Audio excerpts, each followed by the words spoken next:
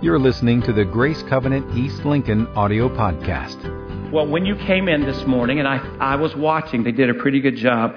Everyone should have received a small blue badge, a pin like this, with the inscription, "I'm on mission." If you did not get one, can you raise your hand and we'll make sure, not to embarrass you, but we'll make sure you get one. Because what I'd like for everyone to do is to, if you take that badge or that pin, if you haven't already placed it on you, you just take a moment and look at it.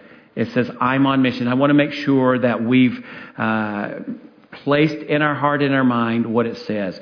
And then if you will, if you haven't already, would you take that and would you place it somewhere on you? Do not wound yourself in the process of that. Okay, just take the badge and just place it somewhere on your person because I want us to remember that we're on mission. And while you're doing that, I'm going to begin to move us forward in defining what it means to live on mission. We're starting a new series today. It's a 3-week series called Live on Mission.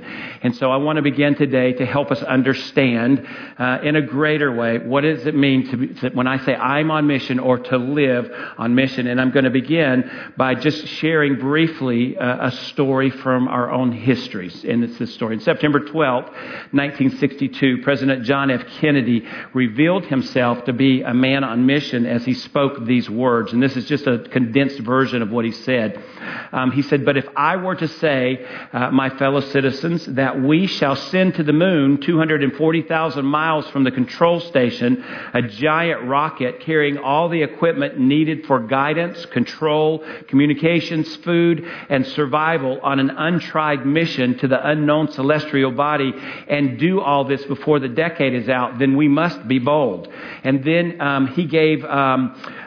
He set the course of his mission when he said this, "Well, space is there, and we're going to climb it. And the moon and the planets are there, and new hopes for knowledge and peace are there. And therefore, as we set sail, we ask God's blessing on the most hazardous and dangerous and greatest adventure on which man has ever embarked." And then on July 20th, 1969, the mission became a reality as astronaut Neil Armstrong climbed out of the lunar lander, walked down the ladder. He stepped his foot on the moon for the first time, and he said, "One small step for man, one giant leap for mankind." That was all about mission. Now, my intention in sharing that story with you this morning is not simply to provide you with a lesson in U.S. history, but it's to begin to move us towards the thought of living on mission. And while the story of the first man on the moon is a vivid picture of an individual living life on mission, what I want to say this morning is that the Bible is filled, the pages are filled with stories of men and women who not only lived their life with a mission, but they also lived their life according to that mission. And when we would begin to survey Scripture, we would find, for instance, Noah. What was Noah's mission? It was to build an ark. God instructed him to build an ark. We find Abraham. Abraham, what was his mission? To be the father of many nations. Moses, what was his mission? To lead the children of Israel into the promised land, out from Egypt. Think about Esther. We studied Esther last year. What was Esther's mission? To save the Jewish people from annihilation. And then we move over to the New Testament. And we think of Jesus, of course. What was Jesus? What was his mission? To die for the sins of the world. And then we think of the Apostle Paul. What was the Apostle Paul's mission? It was simply to make Jesus known. And then we move on and we think of modern day men and women who did or who are living their life on mission. So, of course, who comes to mind but Billy Graham? What was Billy Graham's mission? To tell the world about Jesus. And he was very successful in his mission. But I also think of people like Johnny Erickson Tata, who lives her life on mission as a quadriplegic. What is she doing? She's telling the world about Jesus. I think of Nick Vujicic, whom was with us last year. What is his mission? He's, through life without limbs, he's telling the world about Jesus. All of these were men and women who were living their life on mission, living their life according to that mission. And then to that list, we should be able to add all of our names. Not one person in this room is left out from that. We add our lives to the list of people who say, I'm on mission. I'm living on mission. We have been called as a people to live life with a mission and live life according to that mission. That's the call that's been placed on our lives. And because of relationship with Jesus Christ, our mission has already been defined. We don't have to figure out what it is. It's already been defined through Jesus Christ. And our mission is to participate with God in His redemptive plan for the world. Think about it. Our mission has been defined as we work with God. We participate in His plan for the world. That the world could, in brokenness and dysfunction and whatever, all the things that we see in the world, that we've been called to be in that world and help people experience Jesus to the fullest, experience life through Jesus Christ, relationship with God to the fullest extent. That's our mission. Today, in the first week of this series, we want to spend some time looking at what does it mean to live on mission as a church? What does it mean to live on mission as a church? The actual title of today's message is Rethinking Church. Rethinking Church. I have a firm conviction that it's not until we understand the church that we can really understand what it means to live our lives on mission. Let me ask you, how many of you remember this? Might date some of us. I think all of us in the room might get it. Remember this? Here's the church. Here's the steeple. Open the door. And what? There are the people. Yeah, I grew up on that. I don't know where it came from, but I grew up on that. And what I would say is that illustration, in part, represents the church very well. Here are the people. But I would also say that illustration reveals a great misunderstanding that often is had about the church. Here is the church. Sometimes we stop here and we forget about this part. Here are the people. Listen, in understanding the church, in rethinking church, in relation to mission, we have to remind ourselves that the church is not a building that we come to. The church is not a building that we come to. The church consists of people. It consists of people who have been redeemed by Jesus Christ to be His representatives in the world. That's our mission. We've been redeemed by Jesus Christ so that we can represent Him in the world. The church isn't just about coming together to experience Jesus. We do. When we come this morning, we have experienced Jesus in this place. Would you agree with me? I mean, there's been a sweet presence. But that's not what it's solely about. It's not just about coming together and experiencing Jesus, but it's about us as believers expressing Jesus everywhere we go, every moment of every day, that we are continually expressing who Jesus is to the world that's around us. When we think of the church as a building, we institutionalize the church. And I would say that so often in our Western culture that the church has been institutionalized. When we think of the church as a building that people come to, we reduce the limits of the church. We really confine what the church is able to do.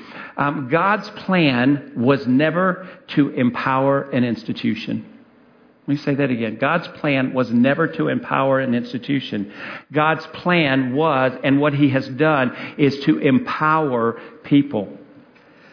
To live on mission is to live with the understanding that we've been commissioned and we've been empowered by God to make Jesus known to the world.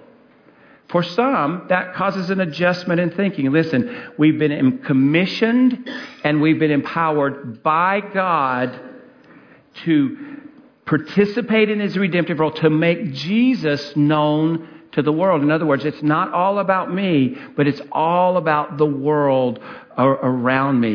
I'm going to say it again. For this to effectively happen, we have to make sure that we have a right mindset about the church. Common to our thinking is the thought that we come to church to experience the presence of God. Let me say that again. So often we think we come to church to experience the presence of God. And I want to, this morning, I want to help adjust thinking where it may need to be. Maybe everybody doesn't think that way. But if there's a thinking mindset, a mindset that needs to be adjusted, I want to do that this morning. And here's what I would say. I want us to think of it differently.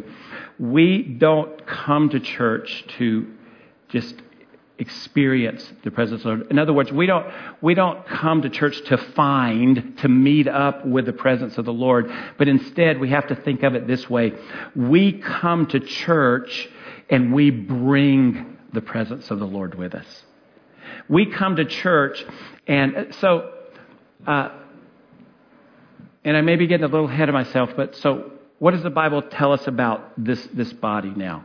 We are the temple. We are the tabernacle of the Holy Spirit. When we come into relationship with Jesus Christ, what happens? The Spirit of God takes residence inside of us.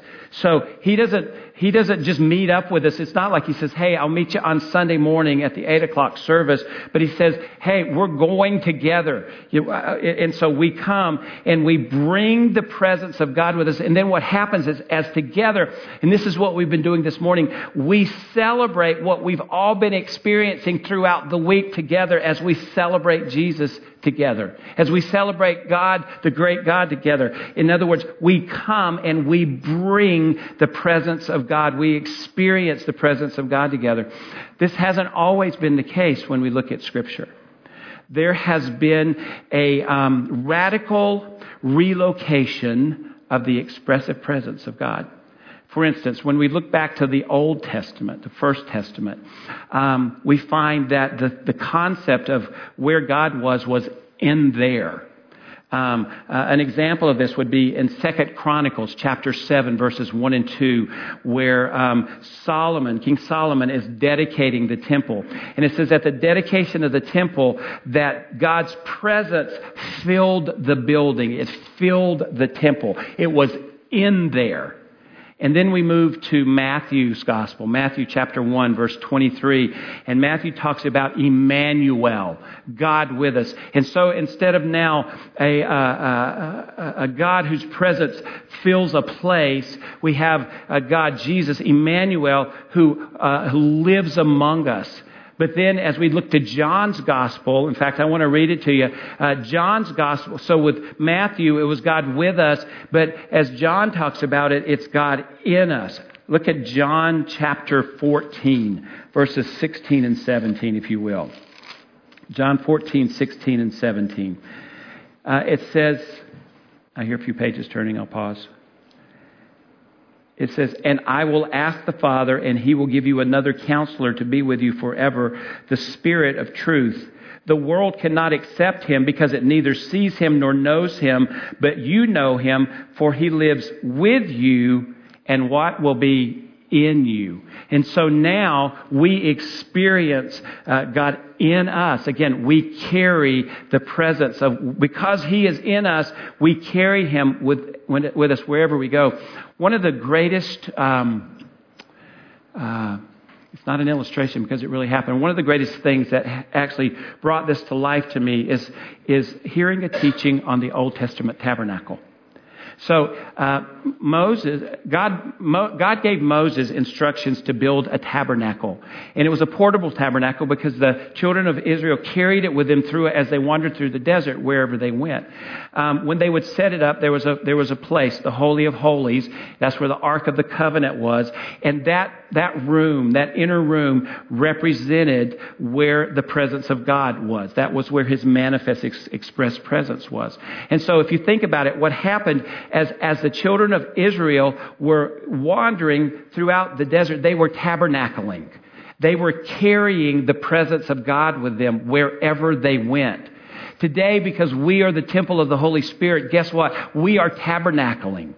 wherever we go, we are carrying the presence of God with us. That's why we can live effectively on mission, because as we carry the presence of God with us, it becomes very natural that as we encounter the world around us, in the workplace, in school, in the neighborhood, that it becomes very naturally supernatural that as we're carrying the presence of the Lord with us, that people would notice, and then they would begin to be drawn to and ask questions, because we express Jesus every day of our lives. Not just experience Him, but we express Him. To rightly understand the church, we have to understand that our focus is on people, not on a building. If you think about it, if with the church the focus is on a building, then our focus can also get caught up in building design. And I was thinking about this. I was like, I would hope no one would say when we build a building next year that we wouldn't give importance to the design. We want to, but the point I'm making is we don't want to focus on just building design, because that's not the focus of the church. But instead, if the focus of the church is people, then we want to focus on people design. So how do we, the people who make the church, if the church consists of people, what should our spiritual design be so that we can effectively participate with God in His redemptive plan for the world? And so what I want to do in this last bit of time is I want to read you some select passages. This is not in your notes. Surprise, surprise. I want to read you some select passages from Acts chapter 1 and 2.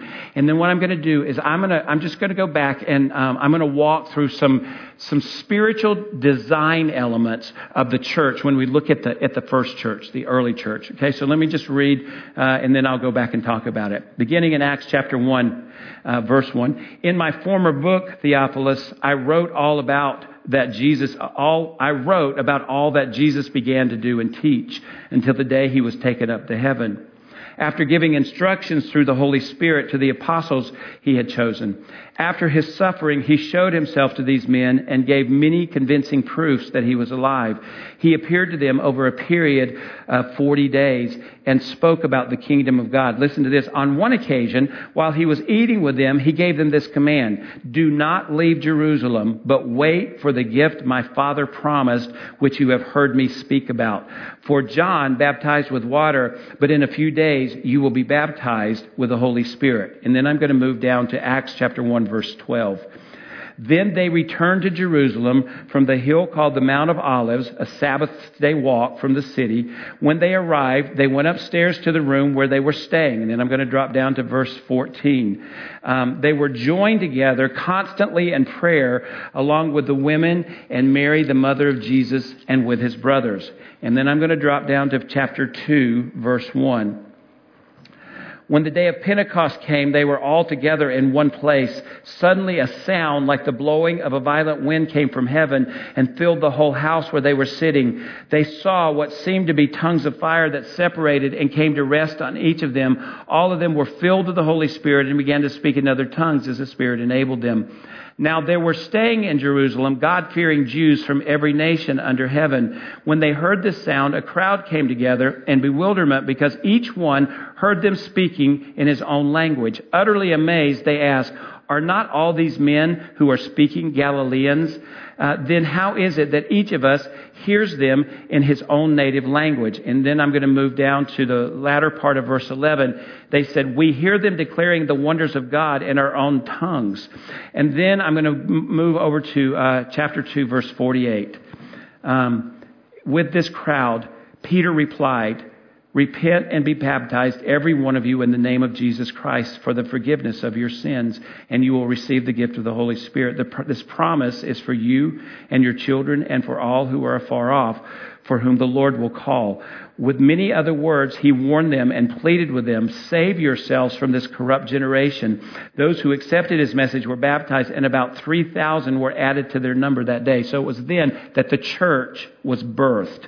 And then this is what's significant of the church. Verse 42, they devoted themselves to the apostles' teaching and to the fellowship, to the breaking of bread and to prayer. Everyone was filled with awe, and many wonders and miraculous signs were done by the apostles. All the believers were together and had everything in common, selling their possessions and goods, and they gave to anyone as he had need. Every day they continued to meet together in the temple courts. They broke bread in their homes and ate together with glad and sincere hearts, praising God and enjoying the favor of all the people. And the Lord added to their number daily those who were being saved. So in all of those verses, we actually, when we look at the first church, we have a picture of the birthing of the church and then what that church looked like. And it's my conviction that it hasn't changed, that those same spiritual design elements should be significant to us as the people who make up the church. Again, the focus isn't on the building, but it's on the people. So what are some of the things that we could draw from those verses? And I'm not able to draw out all of them, but first, we see that the church was birthed in anticipation of the promise of God. The church was birthed in anticipation of the promise of God. Jesus spoke to the disciples and he told them to wait in Jerusalem so that the fulfillment of what he had promised, the Holy Spirit, could happen. And so they did what he said. They had an anticipation that God was going to do what he said he was going to do. As the church, it's very important that we live our lives with a sense of anticipation, believing that God is going to do what he's promised in his word. That as we commit ourselves to the Word, that we have this anticipation that God is always working and that God is always up to something. And that as a church, the people, not the building, but that we, the people, would have this sense of anticipation. I don't know what God's going to do next, but it's going to be great. It's going to be powerful. And it's going to happen all throughout the week, not just when we come on the weekends. Second thing that we see about the church is that the church was birthed in prayer. The church was birthed in prayer. So not only did they have a sense of anticipation that God was going to do what he said he was going to do, but they prayed about it. They prayed that God would do what he said he would do. They all gathered in that upper room. When they went to Jerusalem, they gathered in that upper room, and we know that they prayed. And as they prayed, it led to what happened next. The church was birthed in power. So we have to believe, we have to be a people who are not only have a sense of anticipation, but we're a praying people, that we're praying that God will do what he said he will do. But then as we do that, we have to recognize, in the same way that the church was birthed in power, when we read in Acts chapter 2, there's no denying that there was a power, the promised power of the Holy Spirit to be witnesses into all the world was manifest that day. And so as a praying people, we, the people of the church, we have to recognize the power that we've been given through the Holy Spirit. We are not left to our own. We don't have to figure this out on ourselves, but the Holy Spirit is in us, empowering us to participate in the redemptive plan of God. We don't have to speak on our own, but the Holy Spirit, the comforter that I spoke of earlier, the one who comes alongside of us and does what we can't do for ourselves, he is the one who empowers us so that we can be active in God's redemptive plan for the world, so that we can make the world know Jesus Christ, that we can make Jesus famous, that we can help them experience the fulfillment of life that he has promised for them. And then we move on. And we see that the church was a learning church. The church was a learning church. They devoted themselves to the apostles' teaching. In other words, they were committed to their own spiritual growth. As the church, as the people who make up the church, if we're going to effectively participate in God's redemptive plan for the world, we have to be committed to our own spiritual growth. Listen, you cannot just depend on Sunday mornings for your spiritual growth. I can't depend on Sunday mornings for my spiritual growth, but we have to be people who are committed to the teachings of the Word. We have to be committed to our own spiritual growth. We cannot give away what we don't have. We can't give it away if we don't have it. We have to be a people. Listen, I'm just going to say, coming to church is not about me tickling your ears and making you feel good. But it's about us looking, what does the Word of God say? How do we apply that to our lives? And then how do we begin to live it out among us? It's about spiritual growth. It's about discipleship. It's about becoming like Him. It's not just about feeling good. Not only was the church a learning church, but we see that the church was a loving church. It says they were committed to fellowship with one another. In other words, the first church learned how to just hang out with each other. I'm going to say this. As the church, we the people who make up the church, we need to learn how to hang out with each other. We have to be committed to building relationships. We don't want to be so exclusive that we're only in our church world. We have to make relationships outside. But there's something that happens when we will connect with one another. And not just during the greeting time on Sunday morning, but outside of this place, that we begin to, whether it's being involved in a grace group or whatever it might be, a study group, inviting people to your home for dinner, going out to someone after church. Like today, actually, Cammie and I have so many Sunday afternoons where we just take advantage and we make sure we're going with someone to lunch after church because we're building relationships.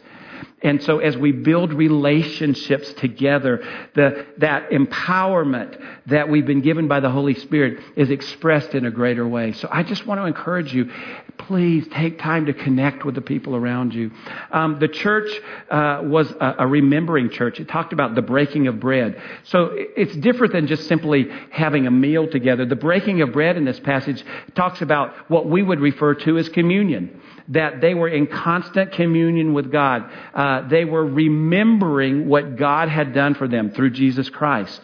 And so as they were continually remembering, they were giving thanks and gratitude to God. So as the church, we the people who make up the church, we must be continually remembering what God has done for us. Because as we remember, we express thankfulness and gratitude for Him. But also, because that's ever before us, we're more prone to tell the people that we encounter who don't know Him about what it means to live in communion with God, what it means to know God. We express that through our lives. And we see that the church was naturally supernatural. How about that? It says that they continue to experience signs and wonders in their midst. Signs and wonders weren't for just the day of Pentecost or for the first church. As the people who make up the church, we should anticipate and pray for the miraculous to continually occur, not just when we come together, but wherever we are. It shouldn't be abnormal that you might pray for someone in the parking lot at the grocery store, and suddenly they would experience a healing instantaneously. We've been empowered. We've been given that through Jesus, that we could lay hands on the sick and they will recover. We should expect the supernatural should actually be a normal, natural occurrence in the life of the church. Again, not just when we come to a building, but as we're expressing Jesus wherever we are. And then finally, the church was a growing church. The first church was a growing church. It said that those who did not know Him were added to the church daily because they came into relationship with Jesus Christ. As a church, we should anticipate, we should pray for, we should believe for that we would be a growing church. Let me say this, not a growing church so we can simply say, oh, we had this many on Sunday morning. But in the midst of that we would see evidence of God drawing people to us as a people. And as we as the people of the church are sharing the story of Jesus Christ, that we are also then leading them into what it means to have a relationship with Jesus, leading them into the point of salvation so they become new creations. And then because of that, the church at large begins to grow, not just the Denver campus of Grace Covenant, but the church as a whole begins to enlarge. And that I believe that as the Spirit of God is drawing people to us as individuals in the church, that he would also draw people here. And here's why. Because people can come here and they can hear the Word of God. They can grow in their relationship with him. They can connect with other believers. I think it's one of the best places around to do that. I'm a little partial. But I believe, in fact, I have a few Saturdays ago, and throughout the week, I try to make it a habit of spending time in this room by myself, praying for the church and praying for you, praying for our services. And the Lord gave me a picture, just a kind of a phrase and a picture of him drawing men and women to this place. And he was drawing men and women to this place because he was drawing it to the people, not the building, but the people. We have to have, when we think about rethinking the church, it's not to say everybody's got it wrong, but I think for all of us, there's some concepts that have to be tweaked. And we have to, what does it mean to live on mission? It means that we understand the church. Therefore, we understand how to effectively live out our mission. So therefore, the world is changed. They come to know Jesus. That's what our mission is. Let me just close with these three thoughts. They are in your notes. It's kind of a summary. The ministry of the church is conducted. The ministry of the church is not conducted only by the pastors or the ministers. We are all representatives of Jesus and therefore ministers of the gospel. The building is the place where we gather to celebrate, but we are called to go out and demonstrate the love of Jesus. And finally, an effective church isn't about how many people are in the seats, but how many people are living life on assignment. And we are a people who are called to an assignment. Again, it's been defined because of our relationship with Jesus Christ. And we are to make Jesus known to the world. So let's be the church. Let's be the people who make up the church. Let's live on mission as a church. Let's change the world around us. Would you stand? I want to pray for you this morning. Father God, what a privilege it is to be your church. Thank you that you've allowed us, you've adopted us in as the church. And I pray today that we would be a people who understand the church, and that we, in any area where we need to make adjustment about the church, that we would just make that adjustment by your Spirit, and we would effectively live life on mission as the church. Father God, I thank you for what you're doing in this people who come to this building. I thank you that they carry the presence of God with them so that when we come together, we celebrate together. And I pray that continue, that grow, that increase. But Father God, today as we leave this place, we're going to go out and we're going to be the church. We commit to that, and we pray this in Jesus' name. Amen. For more information on Grace Covenant Church, our service times, ministry opportunities, directions, and more, visit us at gracecovenant.org.